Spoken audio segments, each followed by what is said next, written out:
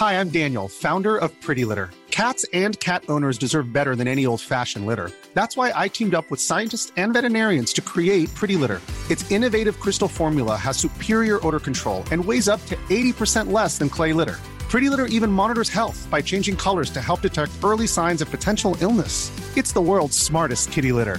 Go to prettylitter.com and use code ACAST for 20% off your first order and a free cat toy. Terms and conditions apply. See site for details.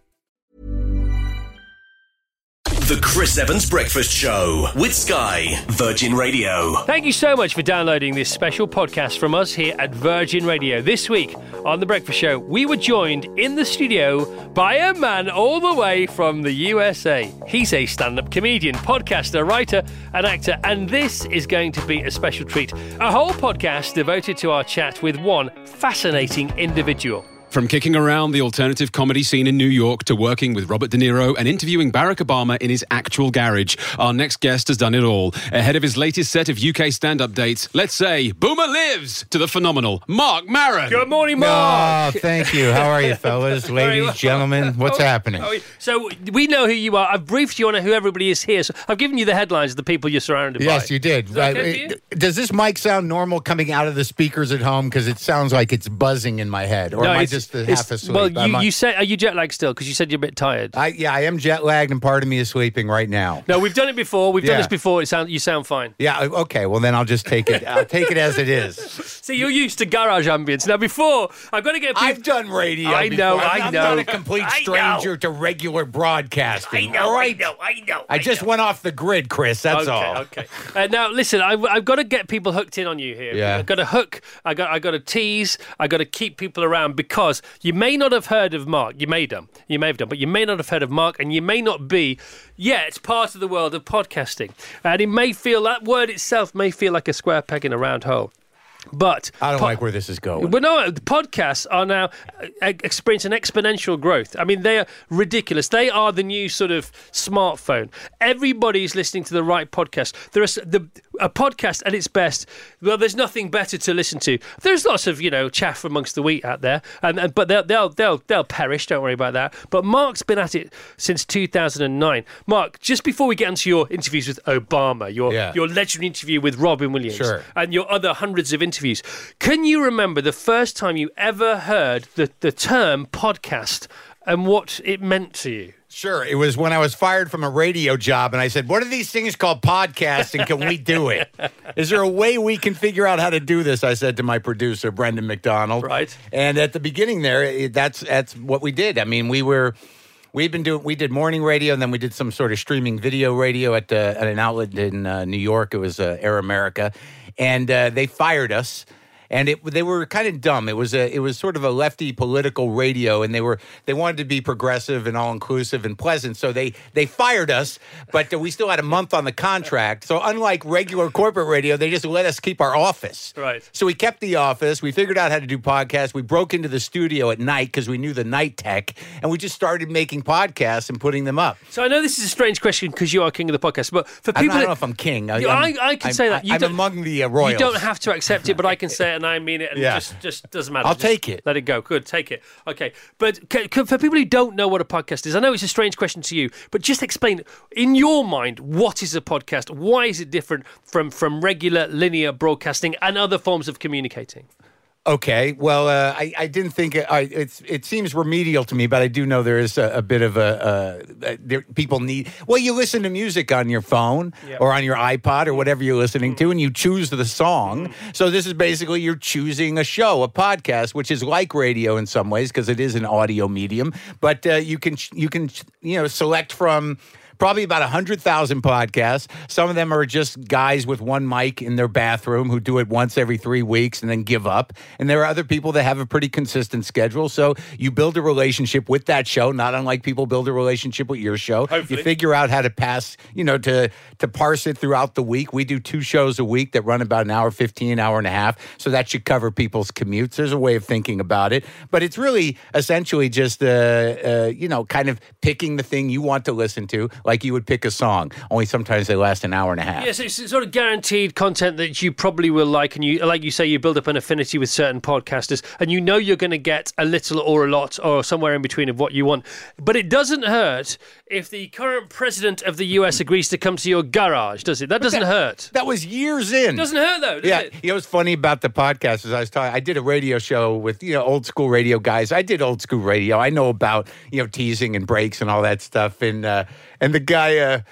He was kind of a dinosaur, in the racket of radio, and he was. It was right when podcast started, and he was sitting there trying to make this point, saying that these podcasters, they don't know what they're doing. They don't even reset. It's like, why would you reset? The guy picked your show. There's no reason for me to reintroduce who the guest is because there's no commercial. Yeah, I think he had issues. Where is that guy now? He's still on the air. Is he really? He's good. I don't want to. He's a good radio guy. So Obama pitches up at your garage. Yeah, well, it's not. How does that work? A casual drop-in. How does that work? When the president comes over? Well, there was about a year before he came. There was some interest in his staff to maybe have him do the show. Right. So then they were talking to the producer, my producer, every once in a while, every few months. And then all of a sudden they were like, it's going to happen. He wants to do it. He wants to do the podcast. So I thought, well, where do I got to go? Do I got to go bring my gear to the White House? Because I can do that and interview him. And my producer says, no, he wants to come to the garage. I'm like, that's ridiculous. The president of the United States is going to come to. I had a 2-bedroom house with 1 bathroom. You know what I mean? That I have to clean up if guests are coming over. So They start the planning, and what happens? They send the Secret Service over about a week before. They go through the house. They they figure out where they can put the snipers. So they had a guy. This is all true. This is all true. Isn't it? Why would I make this up? Well, because you're a comedian. Well, I mean, no, this is true. No, it is. So they got to figure out where to put the snipers, how to protect the perimeter. Yeah, because it's a big deal. They tented my driveway. Yeah. So there was no line of fire, and they created a carport at the end of my driveway. I had to ask my neighbor Dennis if we could put snipers on his roof. The guy's retired. He was thrilled. It was like a big day for him. Had you asked him for favors before, and what were they compared to snipers on the roof? Yeah, could you stop with the drill in the backyard? I'm trying to interview somebody. Yeah, that kind of stuff. Now, I heard one time, and I think it's true, because I think there was a president around when somebody told me this, that it cost $200,000 per mile to transport the president. Yeah, I'd like to thank the American taxpayers for helping my business. Well, they had to close down the neighborhood. You couldn't park on the street, but he did, to his credit, he was staying in Beverly Hills, which is he was staying on the west side. So as opposed to driving the motorcade all the way through Los Angeles to my house, which would have stopped traffic, which is already horrible, they flew him in the helicopter to the Rose Bowl, which is a stadium about 5 miles from my house. Yeah. And I'm there on the porch with all these Secret Service guys. We're all set up. And he says to me, we'll let you know when he's 20 minutes out. And then I saw the presidential helicopter with the escorts in the sky above. I think he's coming. I think he's close. I think he's about 10 minutes out. It's that weird helicopter with the 2 rotors either side of it. Is it called an Osprey? I don't know what it's called. Yeah. Well, the Ospreys are the 2 planes. Whatever. He comes over. And we do the thing. It was kind of crazy. He didn't come into the house, though. He didn't. We walked. You know what's the weirdest thing about that whole event was they have to set up these things about a week before, these boxes, which are isolated phone lines. Basically, in case the world ends or Armageddon starts, he's going to need to communicate with somebody. So these boxes are humming along in my second bedroom, and that was the eeriest thing where you just like, I hope we don't need those. I hope we don't have to use those. And there's today. The whole medical unit that goes parallel along the street that you can't see when he's motorcade because that's got all his blood in it and everything, hasn't it? That all happens as well. I mean, where did they park the blood wagon? Well, I don't know. It was disguised. It's not like advertised. Like which truck is the one with his blood in it? Where does he go to the bathroom? Where did he get his tea that he walked in with? I don't know. I know I saved the cup and I put it under glass. I have a paper cup with the presidential seal on it. In my house. Now, this video of that actual interview, and I got to say, yeah, there is, and I've got to. Well, there's pictures of it, and they move with it when you watch things. Video moves, Chris. Yeah. The pictures. Yeah, all right, stay still. okay. Well, it depends if it's on a rostrum camera or not. Whatever. Anyway, we go toe to toe. It's up to you. Let's just get on with the interview. But when Obama was there, what was interesting about your garage was it was so cluttered, and now I've just been reading Marie Kondo's book, so I'm trying to get sorted out, and I thought because by the way, I'm with you. I love the clutter of the garage. Yeah, me too. It's cozy. It's all the excuses as well, isn't it? You can't do anything that you need to do because I need to sort my garage It's out. a lot of unread books. Like, I'll get to them. Yeah, I'll get to them. Now, you've moved out of the garage, Yeah. and your fans lamented your move. Now, I'm presuming from the profits of the podcast, you were able to buy a bigger, more luxurious, opulent home. Is there a new garage now, or have you gone to the dark side and you have a studio? No, it's another garage that was okay. actually made into a room by the people that owned the house before me. And the only way I went through that old garage is by moving the stuff. But I didn't throw anything away. So now it's just back in piles again. So now I'm into the original So you still have format. the same vibe? Well, not yet, because I have to do some work on the garage. I've actually had to move the studio into the house. So now I had some kid make me these sound panels, and I'm in a second bedroom in my house now. So my studio, or where I'm recording the podcast, is really just down the hall from where I sleep. So now people have to walk upstairs in the house, and I'm like, yeah, that's the bedroom. Don't go in there. Let's go in here. So it's temporarily in a bedroom while I have to fix the garage because the work that was done previous was not done on permit. It's a long story. It's not Because it is interesting because it's all about the environment. And some podcasts you record on the move, some you record your intro on the move when you're going there. But I love the idea of this 2-bedroom cabin in East LA. Yeah, that was it. I love the sound of that, and I think, surely you kept it. The house? Surely you've kept the apartment and you just Airbnb. It wasn't a house. It wasn't an apartment. It was a house, and I sold it. Oh, did you? Because as much good stuff went on there, the bad stuff went on there too. All right, I see. No, people can still go. The guy who lives there now, I'm in touch with, and he says, does he do tours? He should. It's a very weird thing because in the States, I was not. I would go. Well, no, people go. I mean, there was a problem, man. There was a problem because. When I bought that house, I was not a celebrity. Arguably, I think I'm a mid-level celebrity now. I'm not a huge celebrity. But if you buy a home in the States with your name, it's public record. Right. So, people could just search my name and my address, and it's like the second thing that comes up on Google. So people would show up. I would walk outside in the morning with my tea or whatever, and I'd look out, and there'd just be some guy standing there. I'm like, hello? He's like, it is you. Like one time, some guy knocked on my door, and I opened the door. Well, my girlfriend at the time opened the door, and she's like, "You deal with this." And there's just some guy standing there. I'm like, "What do you want?" He goes, "Wow, it really is easy to find your address." That was it. Well, yeah. And I go, well, what do you want now? Did you make a plan? He's like, no, I don't know.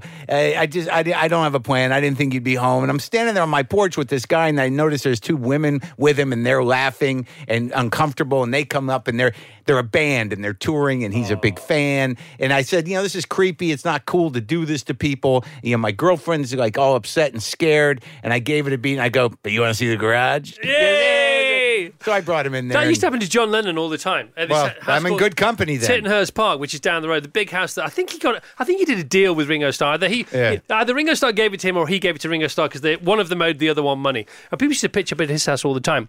And if you watch the movie, not The Unbearable Truth, it's something like that. There is film of people just pitching, and he used to invite them in for tea, and he used to be like the loving rock star that they wanted him to be, but then because if you don't get rid of them within 10 minutes, it's 2 hours, isn't it? Or it's 3 hours. Sometimes they don't really know what they're doing there. Like they're so excited and they're happy to be engaging with you, but there is a moment where no one knows what to do. Or look where to look. Right, and you kind of wait.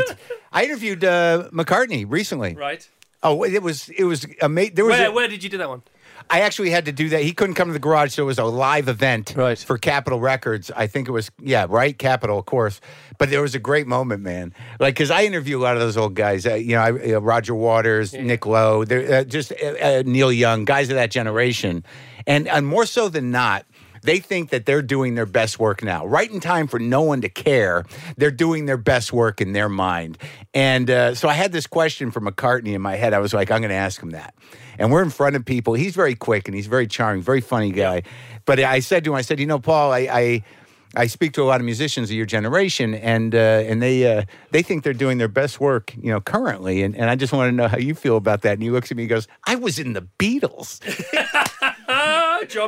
That's a pretty high bar, like self-aware. That's good. I like that. It was beautiful. He played at our pub. Oh, yeah? He played in the pub garden a couple of years ago. Yeah. And he was awesome because he brings his A game to everything, and he's very modest, he's very humble, but like you say, he's very still as well, isn't he? Yeah, but he's very quick. He's very quick. I went up to him before, right when I met him. I said, it's my understanding that the Beatles are off the table. We can't talk about it. And he's like, all right, okay. Like he knew I was kidding, and he was very, he was charmed by it, and he showed up and did a good interview. He was cool. As are you. We've got to go to the traveller news. You're okay for a while? Sure. Okay. So, I'll be sleeping over here. Okay. By the way, look, we have our new rug doctors that have been sent to us. I'll take a rug doctor. We are you can borrow it, you can book it out, but you've got to bring it back. Oh, it's a rentable thing. Yeah, well, we're doing, it's a team rug doctor thing, that's what it is. Oh, I'm so happy to be here on this day. Now, you said as a comic you were an angry comic, but you're not an angry interviewer, are you? You don't have anger in your interviews. No, and I don't think I'm an angry comic anymore. Isn't a guy allowed to be young and pissed off at the world? No, but didn't you? You said that recently, actually. Yeah. More recently. With that I was angry? Well, you said you had. Are we still on the air? Yeah, we are. I got to apologise for the word you just said, by the way, in the UK. I'm sorry. It's okay. Mad. I meant mad. Yeah, but you could say peed off, but you just can't have the ist. Well, that seems to... I know, it's crazy. I don't make the rules. Seems to mean something else. I just try not to break the rules. Peed off seems to mean something Okay, well, worse. let's move on. Hey, I'm Ryan Reynolds. At Mint Mobile, we like to do the opposite of what Big Wireless does. They charge you a lot, we charge you a little. So naturally, when they announced they'd be raising their prices due to inflation, we decided to deflate our prices due to not hating you. That's right. We're cutting the price of Mint Unlimited from $30 a month to just $15 a month. Give it a try at mintmobile.com/switch. $45 up front for 3 months plus taxes and fees. Promo rate for new customers for limited time. Unlimited more than 40 gigabytes per month. Slows full terms at mintmobile.com. How many tipping points in your podcasting career do you think you've experienced? Well, tipping points. Look, first of all, alternative comedy. I'm just I'm a comedian. I don't know what that term means anymore. Secondly, tipping points. Is that the Malcolm Gladwell phrase, tipping points? That's from his book. It's a phenomenon. He hijacked it for his book. Well, I think what happened really for me was at the point I started the podcast, I was in a fairly depressed, desperate situation. Things had kind of bottomed out. I'd been through a divorce. I got fired from a radio job. I was not a known quantity in the stand-up world. I was a respected figure who'd been around a long time. So there was a desperation that drove it. However I developed my interview style was primarily out of that desperation. I think if you listen to my first 100 podcasts, it's just me inviting celebrities to my house to talk about my problems. And it was an interesting way to develop a style. But I think the first tipping point was when the New York Times did a piece in, I think, 2011. It was a huge piece, cover of the arts section, about podcasting, about me, about the trajectory of my life. Like, this guy wanted to kill himself in his garage. Now he's on the mic in his garage, that kind of thing. So that was one.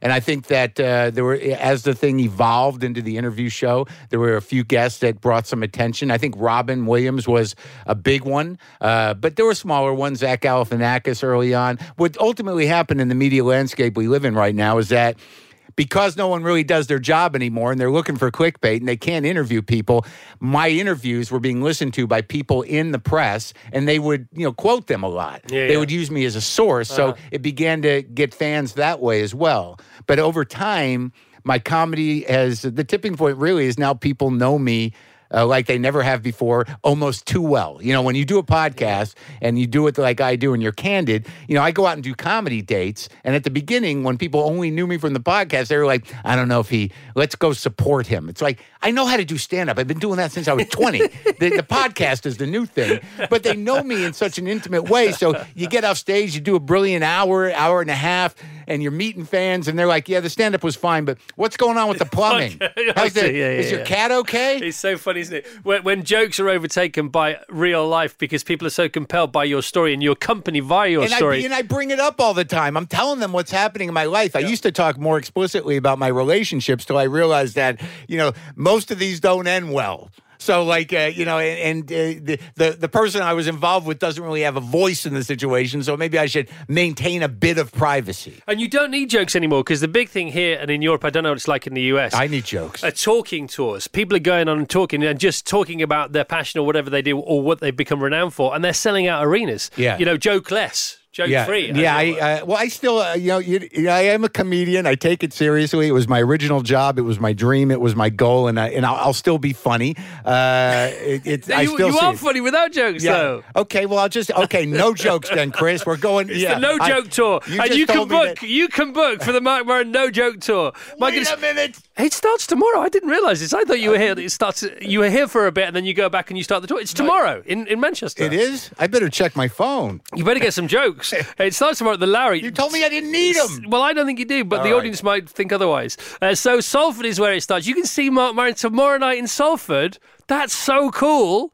Okay, I don't know if it's sold out. That's sold out. That one is. London. Come to London. Okay, well, we'll list the dates in a moment or two. Are you teasing? No, I always do that. We say the dates every 5 minutes. I always do that. Okay. The Lowry in Salford, starting tomorrow, that's sold out, but Marc will continue stand-up tour and we'll tell you where in a moment or two. So, yes. The best conversation you will ever hear, my friends, listening to this show now, between two comedians, and I think the best conversation I've ever heard about show business, although the thrust of it is around comedy, was and still is, thanks to technology and the way the world is nowadays, between Marc Maron and Robin Williams, and it was recorded in 2010, and then Robin took his own life in 2014, and you reissued it again, or you re-highlighted it. What do you do with the podcast? What's the verb? Well, the way it works, the podcast is called WTF Pod. It's called the WTF Podcast, and you can get it at WTFpod.com. And the most recent 50 are always available for free. So for 6 months, every episode's available for free. And then after that, there's a premium through Stitcher that you can get. They have the archive, which costs a little money to join the app. But what we do when someone dies is we make it free again, basically, and we repost it. Right, okay. And it's always a sad day, but out of respect and because that conversation with Robin was so unique in that it was probably the most candid public conversation I think available. And I'm not saying that just to toot my own horn. I believe it's true. And it became sort of an essential resource posthumously for people to reflect on Robin. Because at the end of that conversation, he did sort of improvise around suicide and around his own problems. Okay, and we might play that before we go off the air. We're just trying to get it together now. It's my fault because I didn't tell the team quick enough, so that's my bad. But when you were talking to him in 2010 on this podcast, which you can hear now, it's still out there, he sounded like he was in an amazing place. He sounded like one of the most sorted human beings one could imagine. He'd been through hell, and as Churchill said, if you're going through hell, keep going. He did keep going, and he ended up in a great place. He's had his ups and downs, but that shouldn't be a surprise. That's called life. It's like night and day. What did you think when you met him? Do you think he was going to be here forever? Well, I had I'd met Robin and we'd talked before and we'd had some, conversations. I mean, Robin Williams as a person was strangely, shy. The thing that happened in that podcast was, I approached him as another comic. It was not one I did in the garage. I traveled. I recorded in my car, my feelings about going up there. I went to his home.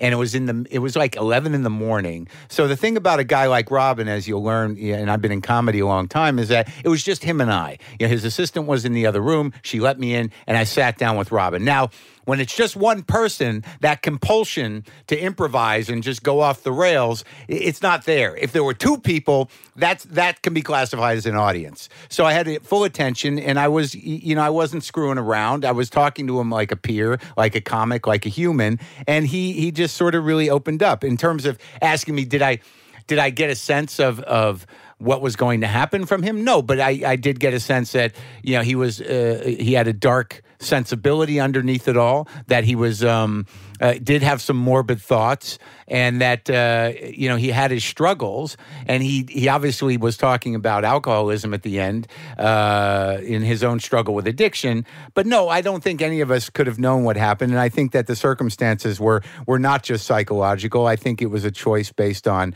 some health reasons that we didn't understand, and that the possibility of him losing his faculties was not a life he wanted to live. Either way, it's terrifying or terrible and sad. But you did see that there was definitely a dark streak in Robin Williams, and you could hear that in the interview. But that's not surprising with a talent that big. I liked it because you weren't trying to prove a point. You weren't trying to say, look, I do what you do. It was a very natural conversation, and I loved it when you start riffing about the fact, because you're obviously both such comedy nerds, because that's how it starts. And that's how once a comedy nerd, always a comedy nerd, and hopefully some some point in between a comedian. Yeah, well, that's true. And also, he had come out of the place that, I'm sort of obsessed with the Comedy Store, and I spent time in San Francisco. And no, I mean, there is a shorthand to the community, and that's sort of what the basis of the podcast was about, is that I talked to a lot of huge comics. I've talked to most of them. And, we do understand each other. We're strange people that don't fit into the world in the way that normal people do. We're usually self-involved, and there is a brotherhood or a community. I don't want to be gender specific. There's a community to the life of being a comic, and you sort of understand it. And there is a shorthand to it at a certain level, and it is. Those are my coworkers. I don't see them often, but when we do see each other, it's always nice. Yeah, my name's Marc Maron. I'm a stand-up comedian. Yeah, well done, Mark. That's cool. And now, how'd you get people? So you just talk about you just named a big clang to Paul McCartney there. Why the heck not? How do people come to you to be on your podcast, or do you go to them still? Do you have a booker? Do you have a guest booker? We had to start working with a booker because I ran out of friends with friends. I was going to say, yeah, it's like usually a guy who knows a guy who can talk to the guy or the woman. But the thing is that you kind of run out of that, and we are working with a booker, so I get pitched people, and a lot of times like people ask me often like, well, who do you want to talk to? I'm like, I don't know. I mean, who are you thinking of? Say somebody, and I'll let you know. And so I get a lot of names, and then it's sort of like, well, that would be interesting, and that would be good. I mean, I've talked, and a lot of people come up. The trick of my show, because it's become sort of a thing to do, is that a lot of times, as you know, the only time you can get people is when they're out promoting, and that's not really the kind of interview I do. We're doing an hour-long career interview, at least, and that's my window to get them. So if they're out doing press, like I recently, who'd I just talk to?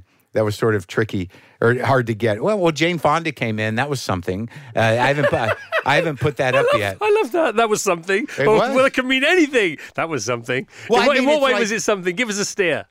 Well, because this is a person that's been a movie star since I've been alive. No, I know that. But what was the something when she came in? How did the something work out? Well, it worked out great because there's so many lives. There's so much to draw from, and a lot of people forget that she was an amazing actress and still is. I mean, some of the movies she did early on are just mind blowing. I mean, when was the last time you watched Klute? Klute. I was going to say Klute. It's the one. What, dude? It's crazy. I know. You watch that and it's so visceral and dark, wild.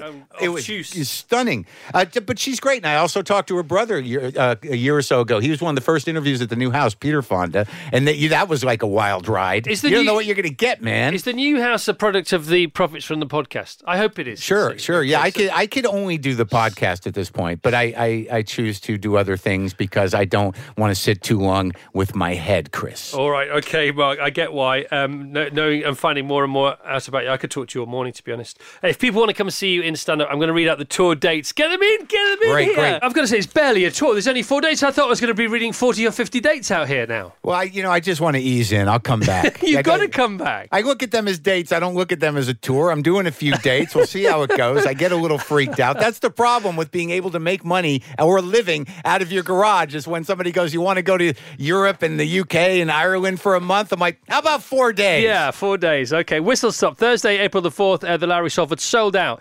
You can still get tickets for Marc at the Royal Festival Hall in London. Saturday, April the 6th. Monday, April the 8th at the Rep in Birmingham. Thursday, April the 11th, Vicar Street in Dublin. And you need to go to WTFpod/tour to get to these dates. .com/tour. How's it? Sorry about that. That's WTF. I wasn't being rude. Say it again. WTFpod.com/tour. Sorry, that's my fault. I apologise. You're doing a great job. I don't know how many people tell you that, but I want to tell you that. Not enough. Great Not job. enough, Mark. You just keep saying it. I'll pretend you're lots of different people. Thank you. Are you becoming like Disney though? Are you? Because Disney started. What? Disney made his movies, and then he came up with his theme parks, and his theme parks were supposed to fund his movies, but then his theme parks were so successful, he used his movies to advertise his theme parks. Yes, that's exactly what I'm doing, Chris. Man, you nailed it. I'm building an empire of entertainment. Now, do you want these dates to promote your podcast, or do you want the podcast to get to people to come to your dates? Just so I know.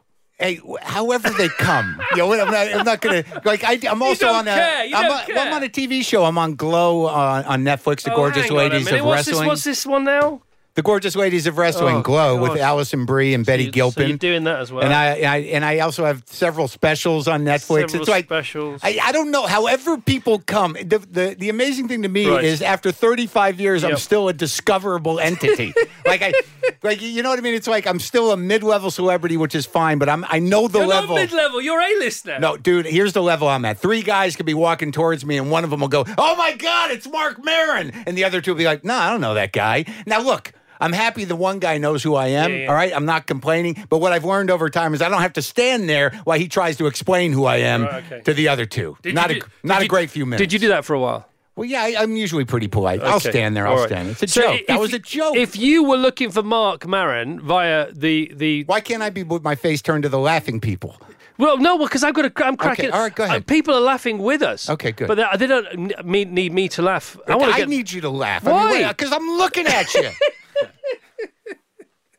Okay, but I've been laughing while you've not been noticing. Okay. Because, like I said, I laugh at the things that aren't jokes. It's very. Yeah, do you know what I mean? You're a very tricky one to read. Well, sorry usually about there's that. some indication. I can only apologise. Yeah, well, what can I do? I accept your apology. Well, thank you very much. It's been an honor. No, is it over? Oh no, I thought you were closing. No, you're not wrapping. Well, I can stay here all morning. I just want to know, right? If you were looking for you on the internet, what would we just do? WTFpod.com is good. That's it. That's and then good. we'll get all the vignettes will sort of come off that blazing sun. Glow won't. The Glow, you can go to Netflix and search Glow, which is has 2 seasons. What I'm saying. So where do we and you can go to Netflix and search Marc Maron. There's a couple specials up there. All right, who's on the radar?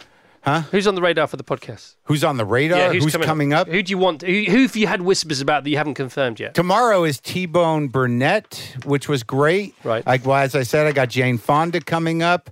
Who haven't you done that you might be doing? Oh, my God, that's that question. Come on, I love When this are you coming on? You flying over? Yeah, if you want. Try and get rid of me, friend. Try and get rid of me. I love Los Angeles. I love Los Angeles. I've got quite a few in the can, as they say, and I can't draw them up. I'd like to talk to Albert Brooks. I'd like to talk to Lily Tomlin. I'd like to talk to... There are certain people of a certain generation Trump?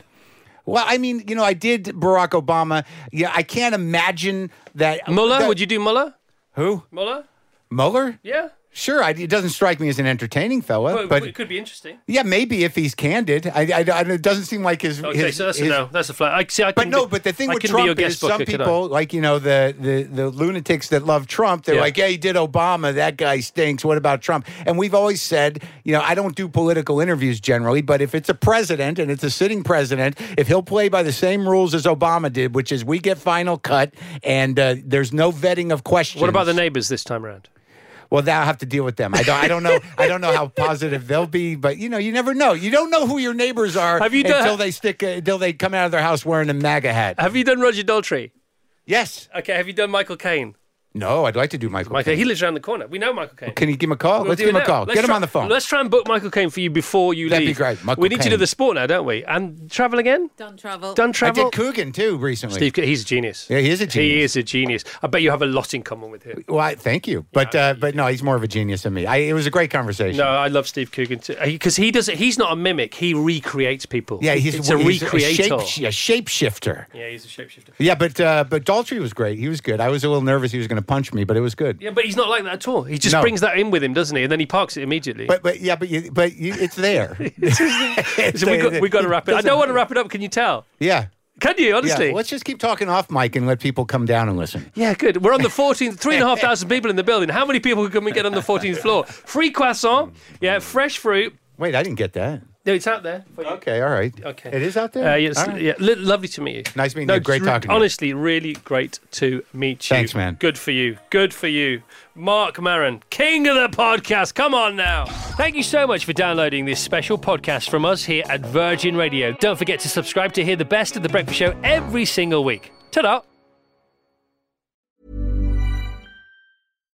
Hi, I'm Daniel, founder of Pretty Litter. Cats and cat owners deserve better than any old-fashioned litter. That's why I teamed up with scientists and veterinarians to create Pretty Litter. Its innovative crystal formula has superior odor control and weighs up to 80% less than clay litter. Pretty Litter even monitors health by changing colors to help detect early signs of potential illness. It's the world's smartest kitty litter. Go to prettylitter.com and use code ACAST for 20% off your first order and a free cat toy. Terms and conditions apply. See site for details.